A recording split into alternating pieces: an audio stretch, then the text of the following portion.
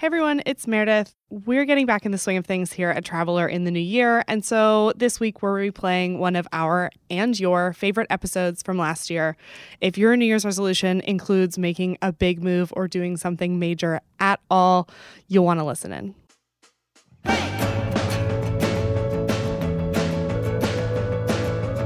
Hey everyone, this is Women Who Travel, a podcast from Condé Nast Traveler that digs deep into the realities of traveling as a woman today and celebrates why we'll never stay home. I'm Meredith Carey, and with me is my co-host Lali Arikoglu. Hello.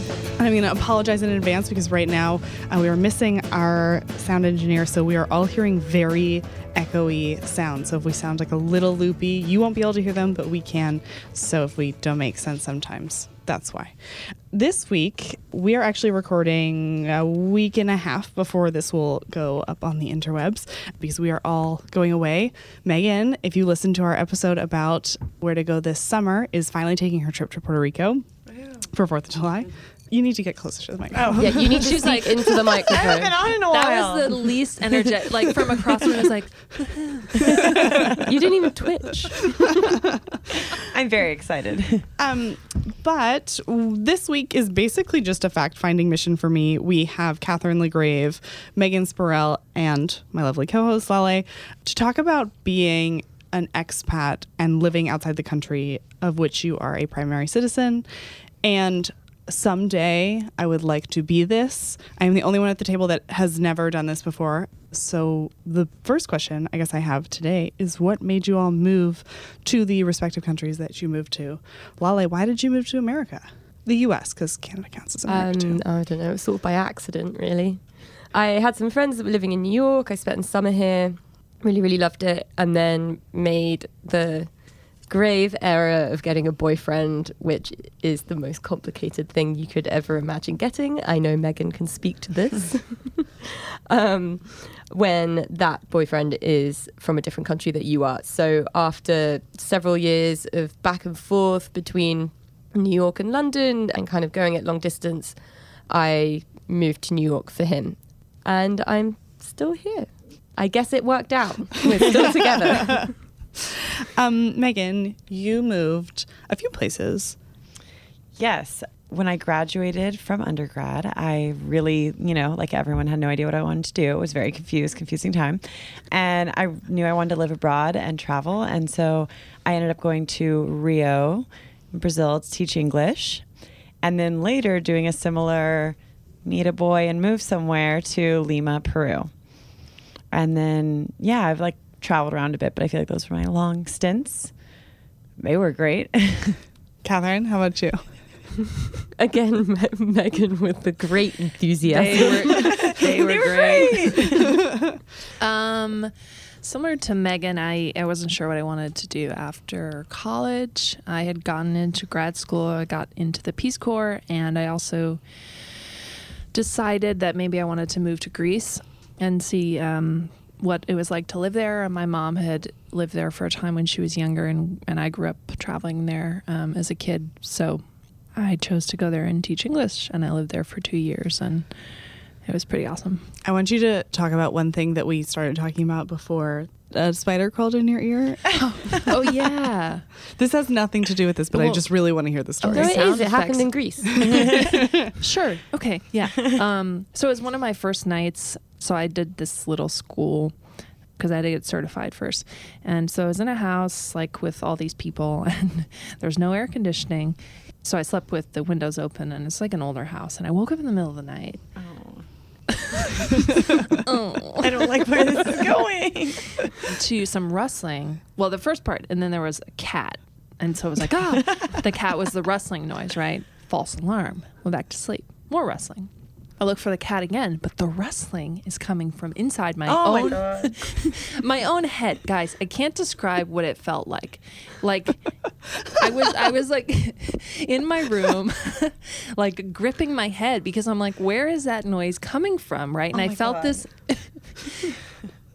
story is too much for everybody, but then I felt like I was like, there must be something in my ear, because this is what it sounded like. Okay, imagine from inside your mind. It's really impossible. This would be great. It was like this. Like someone was like But you can't, like, someone's doing that in your ear, but it's coming from inside your brain. And so I was like, they're going to wake up in the next morning and find me with like half of my face like clawed off by tweezers, because I wanted to figure out what this was. Anyway, long story short, I was like, there has to be something in there. So then I just like was turning over and I was just like trying to get whatever was out. And then, yeah, found a spider on the old finger. Oh my God. Oh, so you retrieved it yourself? Part of it. Yeah, of course. It was in the middle of the night. I was in some tiny town in Greece. DIY. Oh my God. But the noise, I will never forget. I was like, I felt like I was in like a horror movie, because I was like, whoa, what is happening? You guys can't see what I'm doing, but like, She's doing the scream face. yeah, exactly. That was me. You're like a living Daily Mail headline. Spider in head. All night. But you grew up living various places, right? I did. So I was born in North Dakota, great state, Peace Garden State. I moved when I was 2 to Germany, and then where did I move after? Third culture kid. Let me put that plug in there for one of our dear listeners. But anyway, yes, I moved to Germany, lived there for 8 years, and then I lived in Indonesia for 2, Japan for 9. How old am I at this point? But yeah, I grew up overseas. I didn't really grow up in the States, and then I came back to the States for school. For college. For college, yes. Okay. Mm-hmm. All those years when you were living abroad, did you feel American? If you spent most of your childhood and adolescence not living in America? Yeah, I didn't really. It's a really, it just felt very disjoining, right? Because like my parents are American. I have American passports, but I don't remember living in North Dakota. My first memories are from Germany. And I went to an American school, but I always lived off base and I lived in those communities. So I didn't really feel American. And so it's a weird thing of coming back to the States. You know, I'd come back every other summer to like see my relatives and stuff and just be like staring around like, wow, this is America, you know, even though I probably look like I live here, or I don't know, I am American. Yeah, exactly. Sound like I'm from the Midwest, you know, but it was just a really strange thing. And even then when I came back for college, it was like, oh, so you're American. I was like, yeah. You know, when people ask where I'm from, there's always this really long, scary pause where I'm like,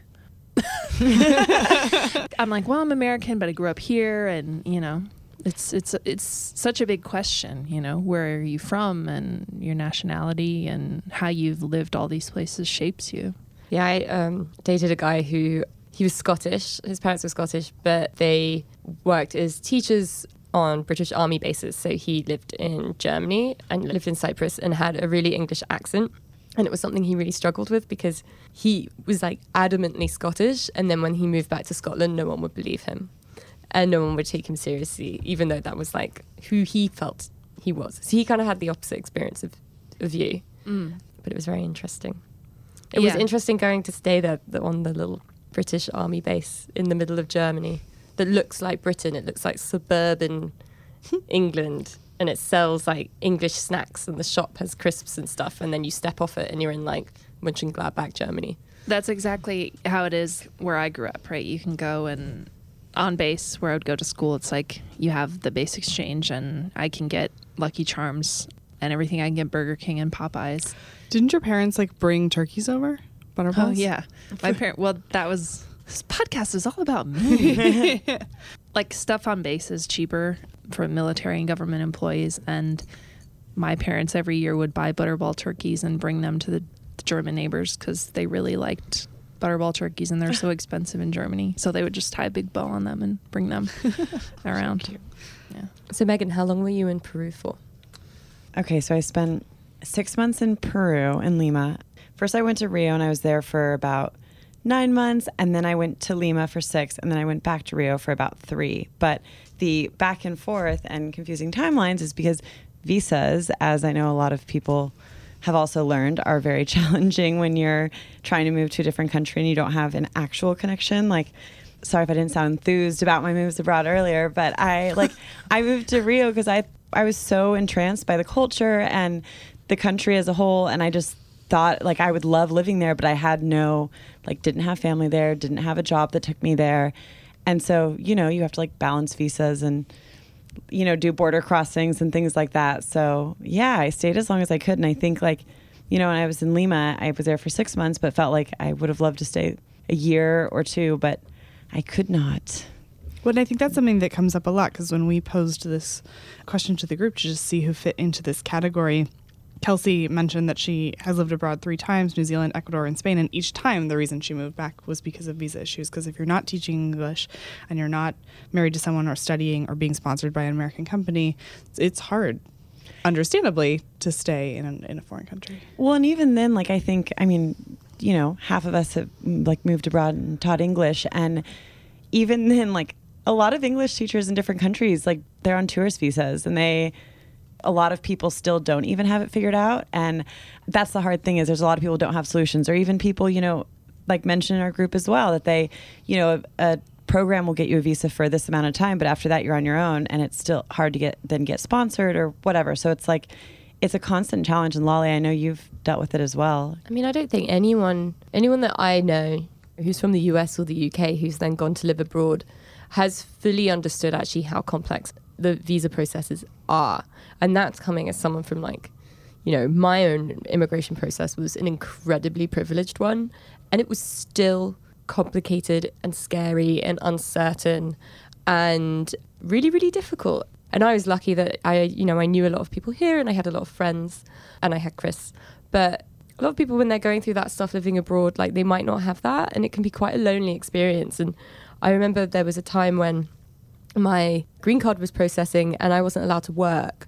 And it was in the winter, and it was for about 6 months. And so every day Chris would go off to work, and sort of, his career was really kicking off, and he was doing lots of exciting things. And I couldn't do any of that. And I wasn't allowed to. And also we were broke because he was the only one that could earn any money. And I would literally just go sit in the same coffee shop every day and piss around on the internet on my laptop or read a book, because it was too cold to walk around the city. And you think, oh, I'll be spontaneous and go up to the Met. There's only so many times you can go to the fucking Met. And so I think it's a really exciting experience, but at times it can actually be quite a lonely one, which I think is maybe what you were trying to get at through some of those experiences. Yeah. Again, back to the Women Who Travel group, when we posed this, everyone's always talking about, if you could move abroad anywhere, where would you go? And who has done that? And who wants to? And who's going to? And it's this dream that so many people who love to travel and appreciate different cultures have, but it's really challenging. And it's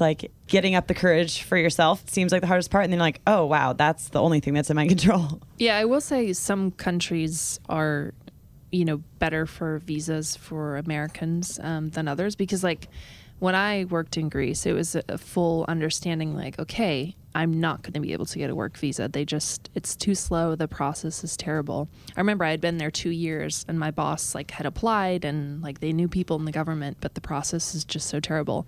And my last week, she appeared. She was like, look what we got. We got your visa. And I'm like, cool. Well, I'm leaving. And I was lucky enough to obviously get back in the States and leave Europe with no black sticker, because that's illegal. But some countries, have better programs for it, like Japan, China, Korea. New Zealand and Australia, if you're under 30, make it easy for Americans to get visas. They can't work full time, from what I understand, but. On the visa note, I know someone from our group, Rachel, actually was please talk about how you get a visa. And I think people do all these crazy workarounds, but I think another really interesting one is if you have grandparents from a lot of different countries. Italy does this, or a lot of different countries in South America, or China. I know people have done it there. You can apply for the citizenship, and some of them are fairly easy processes. And I think that's one interesting workaround. But yeah, a lot of other people just wing it and try and figure it out and do whatever they can, and then don't stay maybe as long as they'd like to somewhere. Or they, fall in love, and that's the easiest visa to get is a marriage one. Anyone who's thinking of winging it, just don't overstay.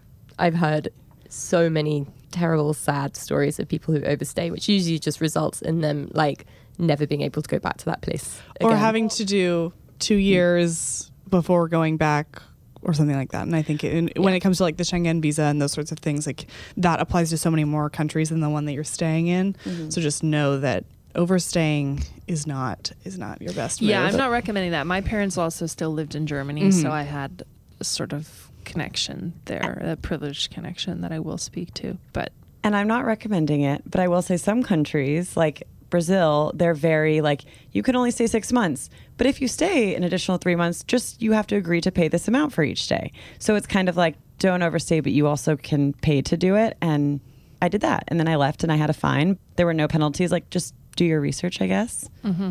But actually talking from that about being in a privileged position, it takes me to something that I want to talk about is the word expat itself and how we feel about it.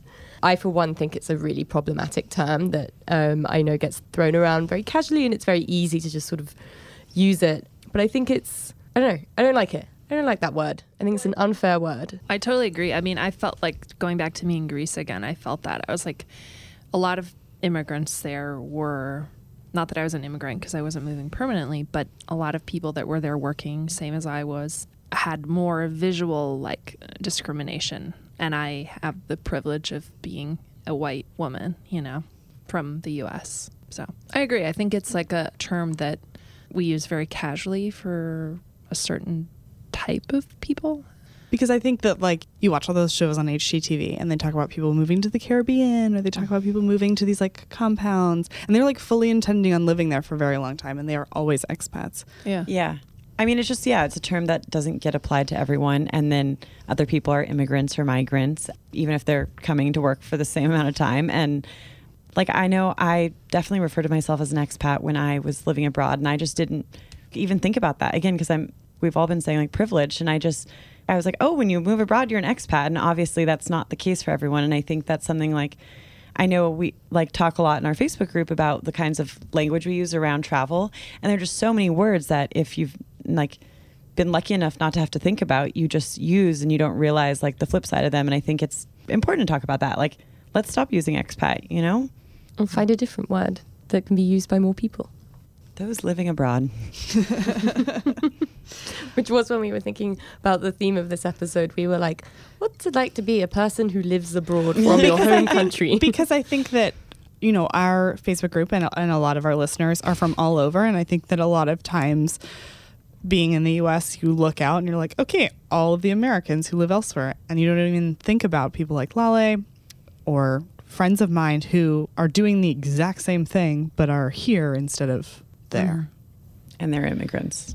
You know what? Or expats. Yeah. If you haven't gotten your green card yet and you're staying here. Migrant? There's just so much like so bundled much. up with each of these terms. That's the thing. It's like, what's just a pure word that is a person who lives I don't know abroad? if those exist anymore. I know. Well, I want to go back to something that we were all talking about before, as in you were all talking about before, and something that I know that Lale has lots to say about. So my mom moved to South Africa after she graduated from college with a boyfriend who was South African, and then ended up moving back to the US and meeting my lovely dad. But I know that for two of you, Megan and Lale, your relationship has been a huge push for you to move one way or another. So how, as like very strong independent women, do you feel about moving for somebody else for love? You want to start? For a love. For a love. Just one love. Just the one love. Well, you know, it was never something I thought I'd do. But then I guess you don't really, when you're in your early 20s, you don't really think about much of what you're going to be doing. Or at least I didn't. But I think when it was difficult for me was what I was talking about earlier, where it felt like when I was sort of trapped in this visa process and it really felt like my own life was on hold and his was sort of galloping ahead, I did feel like I was giving up a lot of things. And it was temporary. And then, you know, I managed to start kicking off my own career here and, you know, really have a life independent of him here, and, you know, which is great. But during that time, it was really hard because I was just like, I never thought I would do this. I didn't think I would be the one that like kind of gave up. I didn't give up opportunities, but it just, everything felt frozen in time for a while, in a way that his life wasn't. And that was really difficult. But it's all worth it. I mean, it's like, if you know that you want to be with that person, then like, you have to be pretty sure if you're going to move away from all of your family and all of your friends to be with someone. Like, you have to be pretty sure. And now you guys are almost 5 years of wedded bliss. I know. On the flip side, so I was living in Rio, and that's where I met my boyfriend, who was originally from Peru, but also living in Rio at the time. And after a bit of dating, his work asked him to go back to Lima.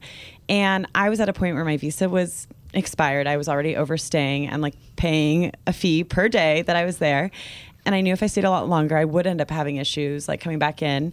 And I kind of felt like I moved to South America after graduation to do things I wouldn't do at home, to have a different experience, like not to be as responsible and metered as I should be in each day. And I was like, what's the worst that happens? Like maybe I move to Lima, maybe it doesn't work out. And I had time living in a different country, and then I come back to Brazil, or I go to Colombia, or I go, like, it definitely depends on the place you're at in your life. But I don't know, there are a lot of different ways to do it. And I know when I decided to do it, it again was like a culmination of all these different factors, but something that I did to be like, I can't believe I'm moving for a guy. Here's how I'm going to mentally deal with that, was I decided to take the trip from Rio to Lima by land and to do it by myself over a month, which actually is a short amount of time for that distance. But I sent all my stuff ahead, and that was my thing. I was like, okay, no matter what happens, even if it all flops and fails, like at the end, I'll be like, I had that trip that I did by myself, and like no one can take that. Wait, I want to hear more about that month-long trip. It was amazing. I got to see a lot of small towns by crossing by land. I really love land travel. And I think being in South America, I didn't speak any Spanish at that point. When I moved to Rio, I didn't speak any Portuguese. I learned some. And then when I decided to go to Lima, I didn't speak any Spanish. And I was by myself, and it was like, I was scared that it was going to be dangerous or lonely or something. And it definitely was lonely when I was in small towns, but I still felt like, yeah, I'm an independent woman and I'm doing this by myself. And it felt really good. And I still, even at the end, like I cut off one city at the end because I was starting to feel like, oh my gosh, I've spent like 48-hour bus rides not talking to a single person. Like this is plenty. But I like still was at the end, like I did that and I could do anything now. So just picture you like talking to your bowl. You're like, hello, feijoada. Kind of. You don't realize when you're in small towns and you're on long distance bus rides, you might not see someone or like use your vocal cords for so long. But like I remember getting off one and someone spoke English to me. I was like, oh, my voice. Like I can speak. But it was great. And it helped me feel like I did something that was mine amidst it all. Sounds awesome. Twas. A little more of that Megan enthusiasm today. So I haven't moved back. Yeah, you're still in it. But you are in America. Why did you move back? Catherine, why are you here? Well, so I had gotten into grad school, like I mentioned, and gotten into Northwestern, and I deferred 1 year, which they said was cool. And then after a year passed in Greece and I was living that good life, I was like, ooh, grad school, huh? Ooh. And then I asked if I could defer again, and they said, yeah, which was really nice with them. And then at that point, I don't know, I felt like I had to make a decision because I didn't feel like teaching English was a career for me. It is for many people, but I didn't feel like it was. I still felt like I wanted to do more with writing and editing. I made the decision at that time to come back, but those were the days. Did you live anywhere after, like in between grad school and real life, or was the 2 years in Greece was your big move to be out of the country? That was out. I lived in London for 3 months, but it doesn't really. London doesn't count. No, it does count. I think it's the 3 months that counts less. Oh, so what counts? What counts as living abroad? Oh, yeah. No, it But does then we're count. getting into like country counting territory, It's like, what's the impact it had on you, right? But I think that in my mind, like you have to live in a home, be it yours or someone else's, live there to live in a country, right? Like you can't just like stay for a month. That doesn't count as living I somewhere. mean, that's true. I don't know why I was so like, that doesn't count. I guess it does. Because in part of it felt like an extension of school in a way. It was like a job I sort of got through school. So it felt like an extension of my Chicago life because I had a lot of friends there that also like came over. So I didn't feel like I was going into something brand new. It sort of felt like a piece of my old Chicago life in London. I had a like different job and stuff in a different apartment, but yeah, I guess it counts. It's like doing those boring things that you never do on vacation. So it's like when you actually start doing laundry and grocery shopping regularly and like maybe a job's part of that, even though that's hard for people. And like, that's not always part of it. But having like a daily routine, being there long enough where you're not traveling anymore, you're not sightseeing, you're just like living life. You're not a traveler there anymore. And you're like starting to build a life, whether it's like getting a job or trying to find one or trying to become part of a community. On that note of building a life, like, what advice do you have on creating a community and kind of like developing that life that you have when you, like you were saying, Megan, like don't have a connection to the place yet? Honestly, I think that when I, like, all my friends were moving to different cities in the US for jobs after graduation, and I was in Rio, like tapping into this, what I called at the time, expat community, it was almost easier because there's a small group of people who all speak the same language as you, are all from a similar place, and the main experience that colors every single day is shared. And I have a harder time meeting people in New York. Like, I just moved here 6 months ago, and it's like, well, you could be friends with anyone. Like, you take longer to sort of meet different people and sift through and find your people. But when you're abroad, it's like there are a few people that you can really connect to on that level, and you meet them very quickly because you initially go to the same places, you probably work similar jobs, you just find each other. And then from there, it's like a period of getting to know people who actually live in the place and aren't part of like that foreign community. But then I moved to New York, which apparently it doesn't work that way here. I mean, for an American living in New York, like I think being in a new city in your own country, there are just so many people that you could, I don't know. I did make a lot more of an effort here than I ever would in England. That's what I mean. You make an effort because you're like, I'm here. I'm not going to sit at home alone when I'm having my dream life abroad. Yeah. You like go to the things that when you're. I went to so many things at the beginning. You're like, now this isn't lame. This is cool. Lazy. But like when you're at home, you're like, that's lame. I'm not going to that. Like, I'm going to go to my best friend's house and sit at home. I don't know. Yeah, I think the moment that I really felt that I lived here was the first time where I felt like I had a friend that I could text and just be like, what are you doing? Which takes a while to find when you're in a new place. Well, and I think there are like groups that you can find that through. I met amazing people in my training course when I started teaching English. And even though I later realized I probably could have showed up and gotten jobs without doing that like big structured course, I met a group of people who were my friends the whole time there. And like I would never like change that experience. And I mean, you can literally type in like living abroad in Peru and all these like websites come up and Facebook groups, and there's like Internations is a really big one. And I joined all of them everywhere I went. And like Lale was saying, was like, oh, I'll go to that wine and cheese mixer in a rec hall. Sure. I also went on a lot of friend dates. Mm-hmm. So I feel like when you move somewhere, often you can find some weird connection through like a friend of a friend with someone that lives in that city or place, or through a family member. And I did those a lot. And some of those people actually became friends. Some I've like never seen again, but it kind of just keeps you busy and makes you feel like you're doing something and that you live there, which I think is a really good way if you've just moved to a place of like kind of getting immersed in it and getting involved. Well, and that's also one of those things like, again, if you move to a city like in your home country, people tell you, oh, I have this friend who's there, this old coworker, and you text them like, you know, what, 50% of the time where you're like, oh yeah, maybe, sure. Like, when you are in a new country and someone gives you that person, you're like, I'm going to hit them up tomorrow. Like, and you're like, hey, when you're free, I'm free now. I know nobody. Like, you're just so much more willing, in my experience. I don't know. What about you, Catherine?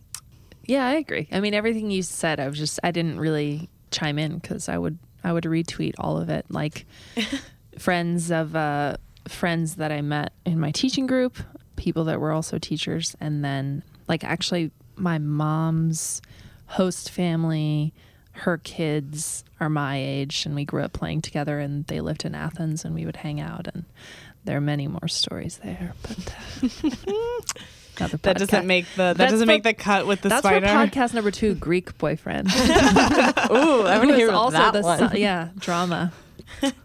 Keep going. No, so Megan, I totally interrupted. Why did you come back? So I was abroad in South America for like almost 2 years, over a year and a half. And when I came back that time, I still was like, oh, do I, now does it like real life? And I get a job here in the US and stay. And I decided to keep traveling for a bit and try and work remotely for a while, which I did. And that was very fun, very different than actually like living in one place. But it was exhausting. I felt like, I love travel. We all love travel here. And something about ending it with a lot of travel made me feel tired and craving a sense of like routine and being close to family. And I think that was like a recurring theme was all my friends were back in the US and, you know, they'd go do a weekend in New York together or go to Mexico or something. And I just couldn't do those things. And I felt like if you can't come back frequently, you do feel like a little disconnected. And right out of school teaching English in Rio, I was not in a financial position to come back for all those things. So I felt like I had to kind of live here for a bit to get back in the swing of the people I love.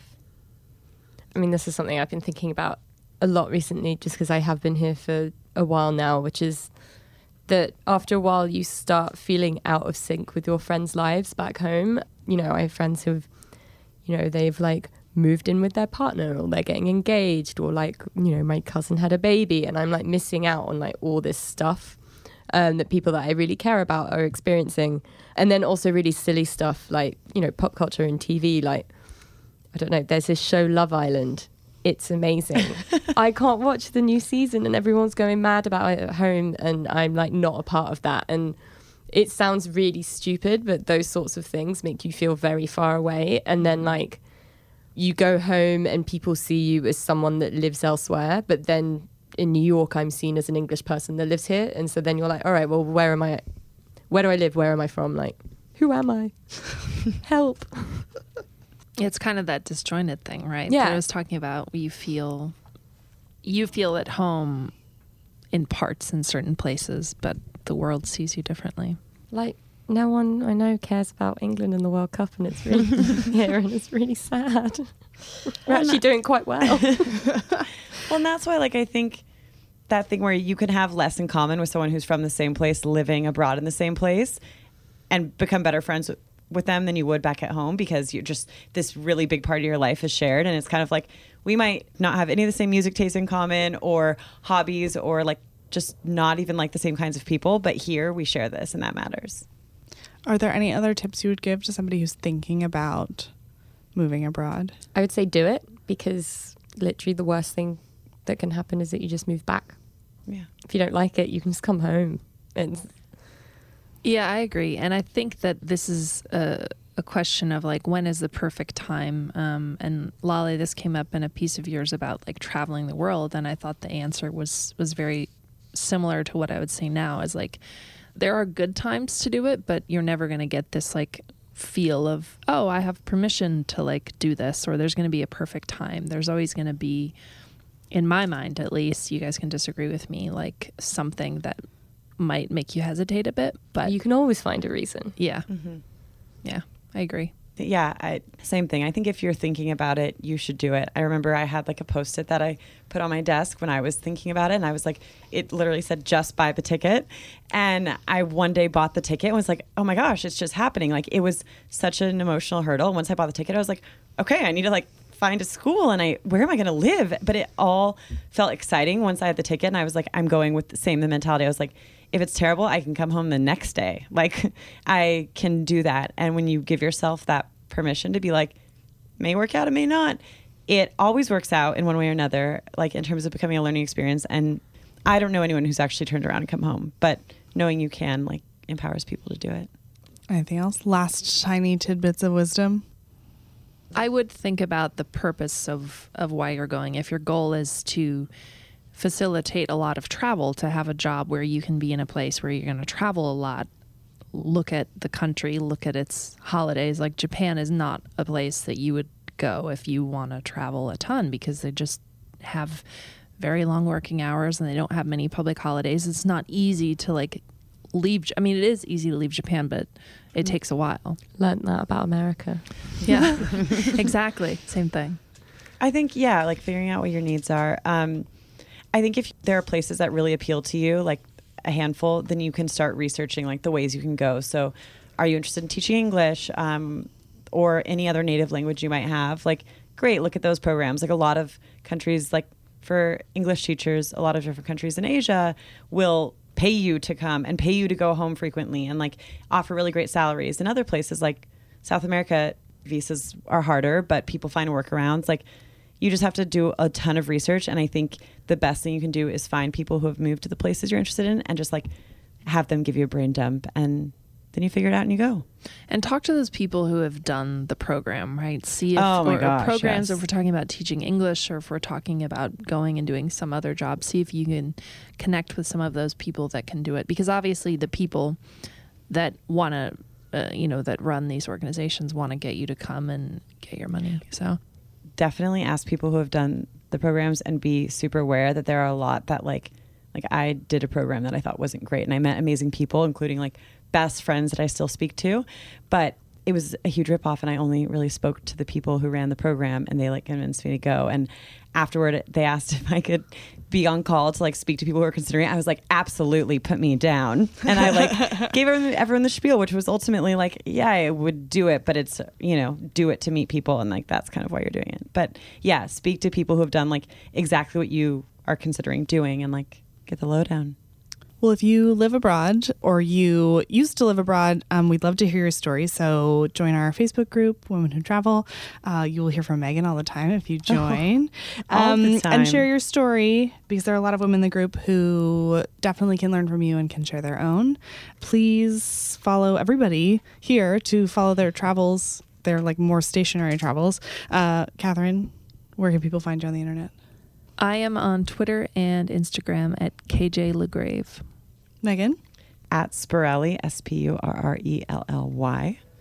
So many letters. And you can find me at Lale Hannah on Instagram.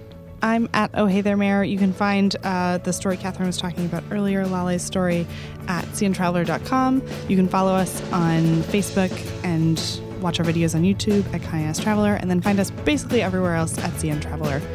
Have a great week.